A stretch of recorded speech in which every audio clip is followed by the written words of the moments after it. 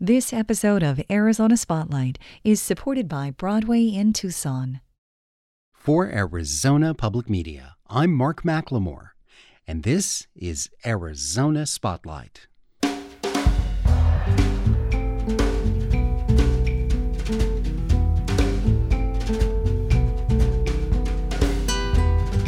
Coming up, I'll talk with stand-up comedian and actor Fortune Feimster about her unique outlook on life.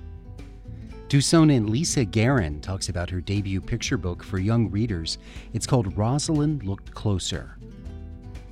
And visit a new exhibit at the Stevens Gallery called Painting Out, Painting In. Those stories are next on Arizona Spotlight.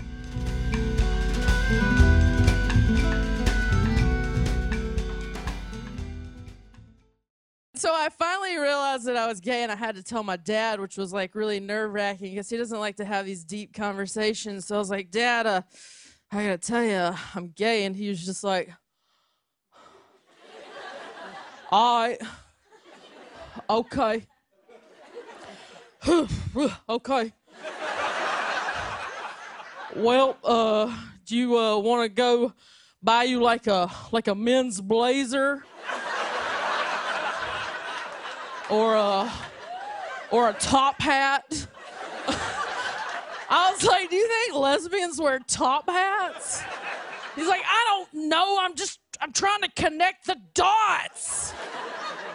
Turns out I learned everything I needed to know about being a lesbian in high school. We had a sex ed class for lesbians. It was called Woodshop. Very handy class. That's just a small taste of comedian and actor Fortune Feimster. She's bringing her Hey Y'all stand-up comedy tour to the Fox Tucson Theater on September 11th. The first time I became aware of Fortune Feimster, it was because of her ice cream dances on YouTube. They're short videos taken all over the world, with Fortune improvising a surprising number of dance styles while enjoying some frozen treats. I wanted to ask her how that series got started. It started very simply. I went to Disneyland with some friends of mine a couple years back, and I got some ice cream. It was a really hot day, and the parade started going by, and all this music started playing. And I was standing there eating ice cream, and my friend recorded me. I didn't realize she was recording me eating this ice cream and dancing and just not having a care in the world.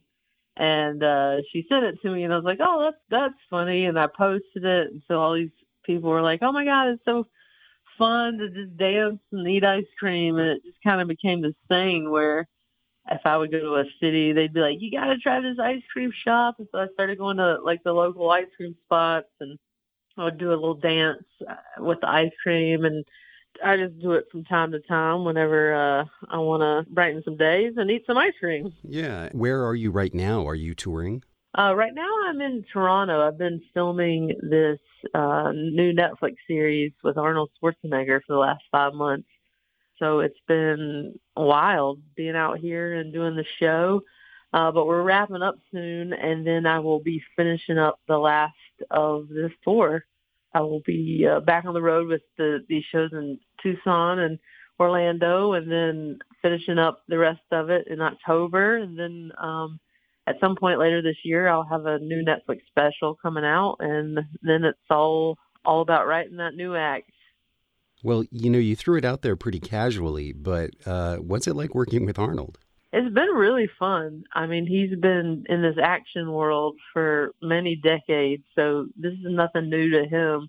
But for me, I've never done an action series, so it's been really wild and fun, long hours, but he's like such a pro, comes in, works all day, has the lion's share of work, and just watching him be so good at his job is really inspiring. And he's just an interesting guy. He has lots of stories. He knows lots of people. So it's always fun when he holds court and tells you about some of these adventures from his full life.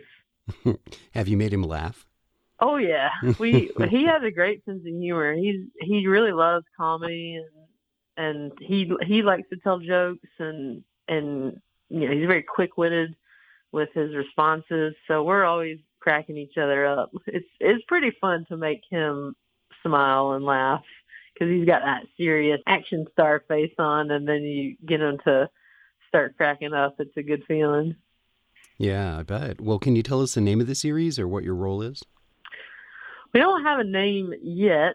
They're figuring that out. I play a CIA officer who is a mathematician and the sharpshooter in this world. I know it seems crazy, but it's basically Arnold and the woman who plays his daughter. They are both in the CIA and don't know that each other's in the CIA.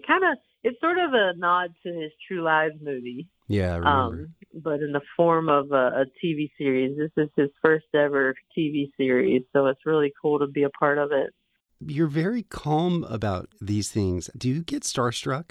Can you remember an instance where you ever found yourself in a situation where you were starstruck? For sure, meet people that I'm really a big admirer of. I mean, Carol Burnett being one of those people.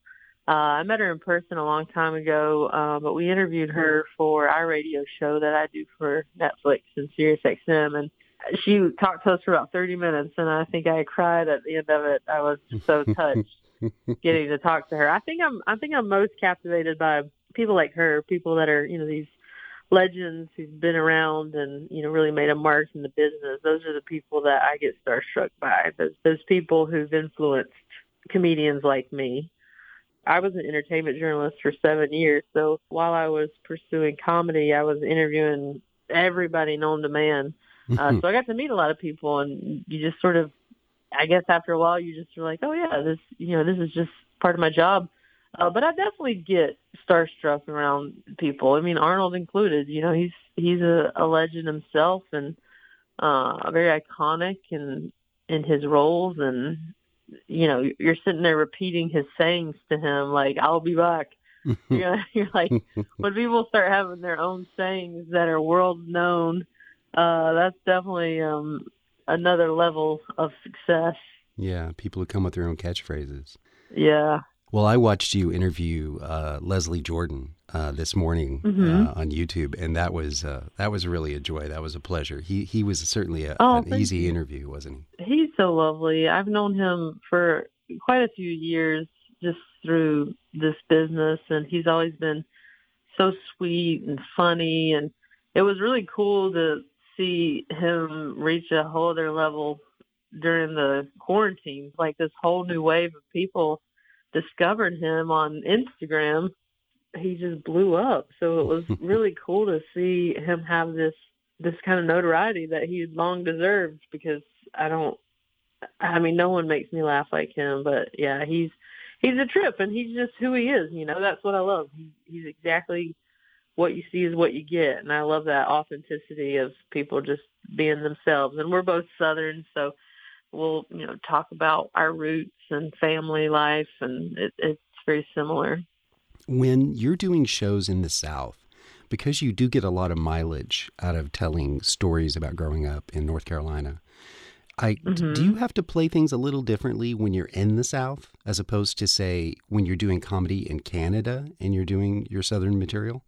I don't really change up my act very much based on the city. I think that my stand-up is really transitioned into storytelling. So most of the things that I'm telling are stories that have happened to me in my life, obviously with creative liberties and embellishing it, to make the story part of it interesting and fun. And I find that at the root of those stories, even though it's my experience, there's hopefully a relatability there, things that people can, take from and be like, oh, I've been through something similar, or my family's like that, or my relationship's like that. I find that when you approach it from that angle, it doesn't matter, if you're in the South or in Canada, if you're telling stories that are sort of human-based and relatable, then people from all different walks of life can take something from that story and find a commonality in that. So the only time I change up anything is, say, if I were to go to, overseas and they don't have certain restaurants or references, you kind of have to be like, well, what is the the similarity to that thing I'm talking about. And, Yeah, what's the closest thing to an IHOP in France? yeah, like a Hooters restaurant or Chili's, those kind of things. Or Fun Dip was one for my sweet and salty thing. I don't know if they have. I don't think they have Fun Dip over there, so I had to explain what it was. Fortune Feimster is appearing live at the Fox Tucson Theater next Thursday, September 11th.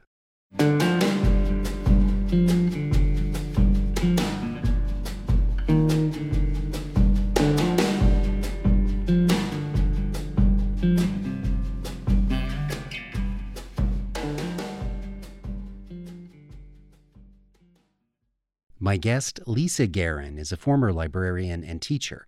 She just had her first picture book for young readers published. It's called Rosalind Looked Closer, an unsung hero of molecular science. It's the biography of Rosalind Franklin, a woman pioneer in science known for photographing things on a molecular scale, including viruses and the DNA helix. Many of these things were never before seen. Franklin is also known for not receiving credit for her most profound discovery when two of her male colleagues were awarded the Nobel Prize in 1962. I asked Lisa Guerin to begin our interview by reading a passage from the book. Rosalind and her lab partner, Maurice Wilkins, studied the structure of DNA. DNA, or deoxyribonucleic acid, carries the blueprint instructions for life and determines how people, or even plants, will look or act. They took hundreds of pictures of the DNA molecule. Other scientists, mostly men, were working on the same thing in Europe and America. Everyone was trying to solve the puzzle of what DNA actually looked like. After 2 years, Rosalind got the perfect picture of DNA. It was labeled Photo 51, the 51st X-ray picture her lab had taken. Rosalind took a closer look at the photo. She saw an image of a helix made up of repeating strands of DNA. It was mesmerizing. This was what the DNA double helix model looked like up close. It was unlike any other image that had been seen before. Rosalind's heart soared. The first question I have is, how did the story of Rosalind Franklin come to your attention? Well, as a children's librarian back in New Jersey, I was always looking for more picture book biographies for kids who were into history and STEM, or science, technology, engineering, and math. And I was especially interested in writing and finding stories about women who were unsung heroes, such as Rosalind. Do you remember hearing about the controversy over Crick and Watson receiving the attention and the credit for Rosalind's discovery?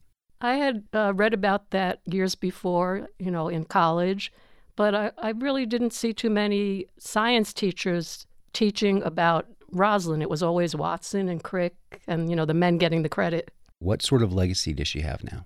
Starting in the early 2000s, there were 2 different schools named after Rosalind. One was King's College, one of her alma maters in London, and they opened a Franklin Wilkins building in her memory. And the other is the Chicago Medical School that was renamed the Rosalind Franklin University of Medicine and Science in 2004. So she's really become more recognized in the last 20 years. At the beginning of the book, you look at her childhood and the influence that her parents' opinions about the world had on her. What do you think is something that stands out to you that helped Rosalind Franklin to become the scientist that she wanted to be when she was small? When Rosalind was growing up in England in the 1930s, her family was very into nature, and her parents would take her and her younger siblings hiking in mountains all over Europe. And she really got into photography. At a young age, she was given a camera, and that kind of links to her love of taking pictures, which later on helped her become a good crystallographer as she learned a new art of X-ray diffraction and taking pictures with the camera. Well, what about encouragement she might have gotten from her parents? Rosalind really got a lot of encouragement from her mother. Her mother had wanted to go to college, and as a woman in the early 1900s was discouraged from doing so. So she really wanted her daughters to get a good education. And it was really all along her mom who encouraged her to go into science. In fact, her father really wanted her to be a social worker and do something more womanlike. There's a wonderful line in the book that you credit to Rosalind Franklin, and it says, "Science and everyday life cannot and should not be separated." That really speaks to me, because I feel like even as technology becomes more and more used in our lives, the less people are understanding about science. And if we could bring science into our everyday lives, I think we would all benefit. What was your reaction when you read that phrase? Rosalind wrote this quote in a letter to her father in her early 20s, and it was a creed or a motto that she lived by for her entire short life. Most of you might not know that she died at only 37 years old of ovarian cancer, and in her short life, science was everything to her. Not only did she take the best picture ever of the DNA double helix, but she also worked with researching RNA in the 1950s in plant viruses, which ultimately helped doctors like Dr. Jonas Salk with the polio vaccine. So Rosalind Franklin's legacy really is a part of our everyday life. The foundation for DNA testing, which has saved countless lives. Yes, for sure. We had the children's book author Adam Rex on the show just a couple of weeks ago. And when he was talking about sort of some of the secrets of the industry that others don't understand when they're a new author, one of them was that the dirty little secret is often the writer and the illustrator never even meet. Was that the case with this book? And if so, what was your impression when you first saw the artwork? Yes, just like with Adam, I didn't get to pick my illustrator. My publisher picked an illustrator, and I'm more than happy with the gorgeous illustrations that Chiara Fedeli did. I really think she brings Rosalind's story to light. And she's an Italian illustrator who's done some beautiful work. In fact, I really want to give her a little plug. She has a book that's coming out in November that is the story of Do Re Mi, written by Julie Andrews. And it's already a top seller in the children's book world. Have you thought of the subject for your second book? Well, right now I'm out on submission with another nonfiction book about the Sonoran Desert. And I'm also working on a new biography about another unsung woman hero. I'm not going to give you her name, but she is a suffragist who was on the level of Susan B. Anthony and Elizabeth Cady Stanton, but really hasn't been recognized. So that's the kind of story I like to get out there to young kids. Lisa Guerin is the author of Rosalind Looked Closer, an unsung hero of molecular science. It's illustrated by Chiara Fedeli and published by Beaming Books.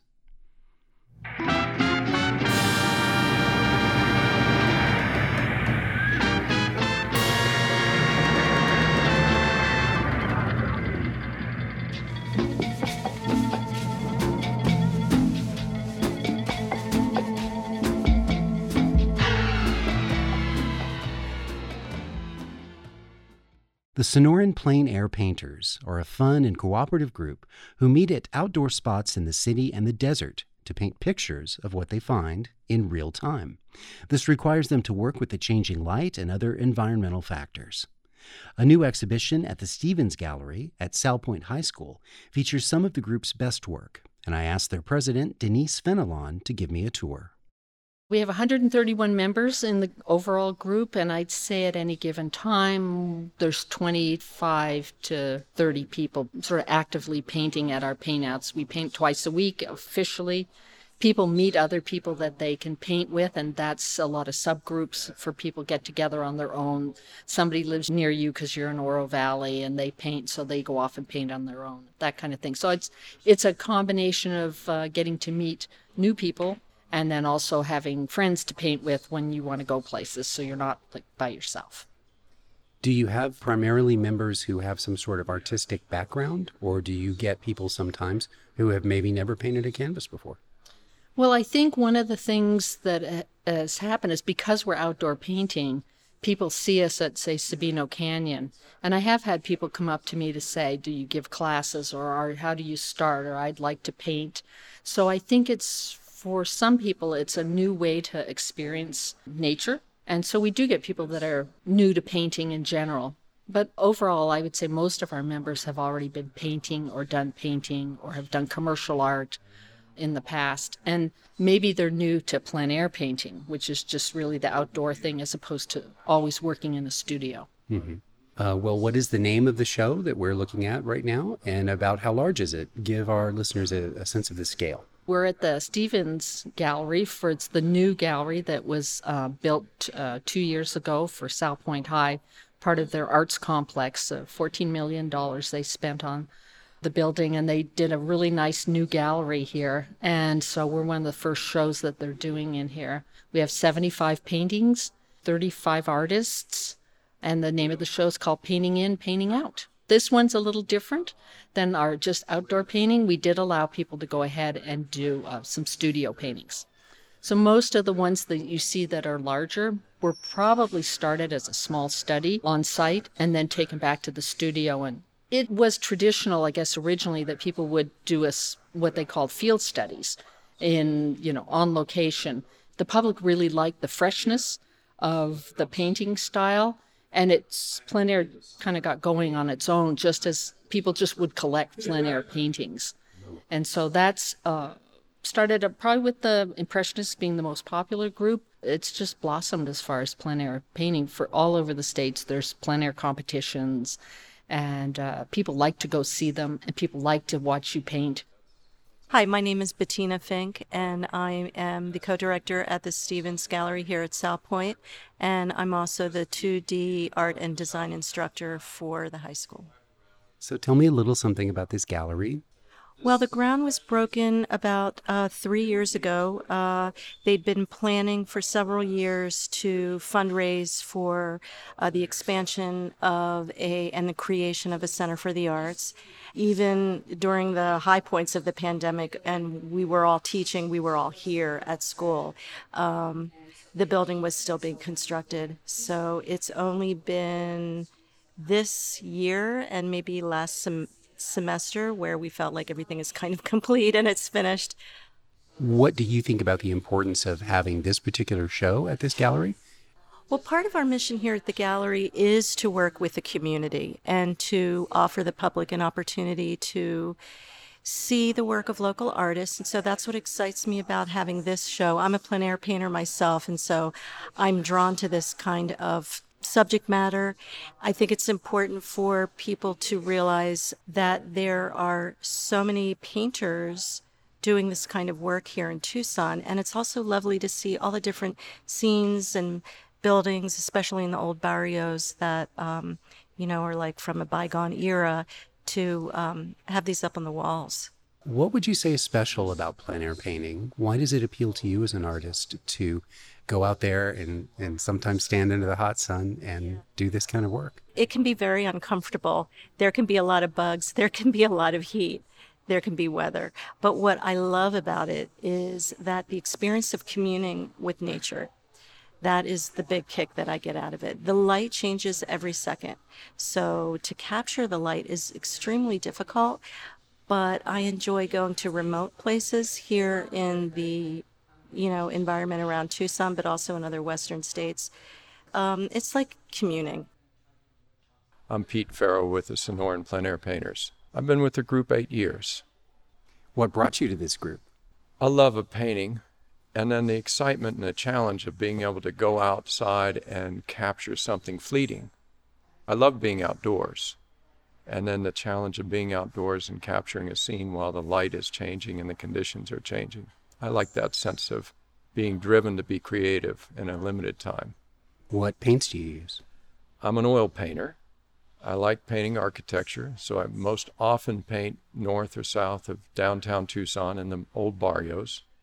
I love the colors that are there. I love the regularity of the hand-built buildings. Mm-hmm. And so I really like working with those. My style tends to be bold. I've been told that my paintings remind people of Edward Hopper's work, which I feel complimented by. I really like to capture some special moment in the light. I definitely get into a state of what would be called flow, where I'm totally focused on what I'm doing. You tend to lose track of what's happening right around you. You're not thinking about anything else. You're just focusing on capturing the moment as quickly as you can. To what degree would you say that there's social interaction between the painters who gather for these excursions? We often will meet after a painting session, and everyone will gather around, will bring their paintings. Everyone will set their paintings up in front of the group, and we'll have conversation about what makes a painting a good, strong painting, what might be needed for a painting to be stronger, what's a given focal point, what was the artist's intention. There's quite a bit of exchange that happens. And so during painting, not so social. After painting, yeah, it's pretty social. Denise, I think that I'm really realizing how plein air painting captures local flavor. There's really a sense of Tucson here, places that look familiar to me, and also desert landscape that looks familiar to me. Well, it does. And I think one of the things that's when you're painting outdoors is it's one thing to drive by someplace in a car. You zip past and you look out the window and you just get this little impression. And now if you're actually standing out in the wild or standing on a street corner and observing what you see, it's amazing all the things that you take in, that you start to notice, and things that you didn't see when you first got there, but you notice it later. When you're out in the wilds, you see animals that come up to you because you're so quiet, because you're focused on your painting. So it's not like you're traipsing through the landscape, and they just kind of come upon you, and you're not doing anything really. So yeah, a lot of people have had deer come up to them really close, and you think they want to paint with you or something almost. I spoke with Denise Fenelon and Pete Farrow from the Sonoran Plein Air Painters and Bettina Fink, director of the Stevens Gallery at Salpointe Catholic High School.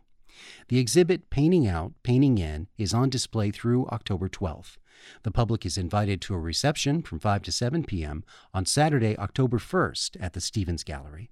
Information about other plein air art that's on display is on the Arizona Spotlight page at azpm.org. Thank you for listening to Arizona Spotlight.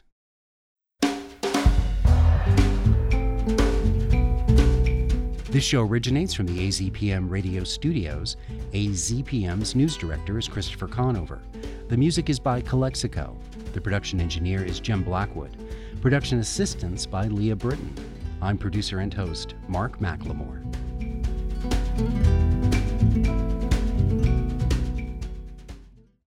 Thank you to Broadway in Tucson for their support of Arizona Spotlight.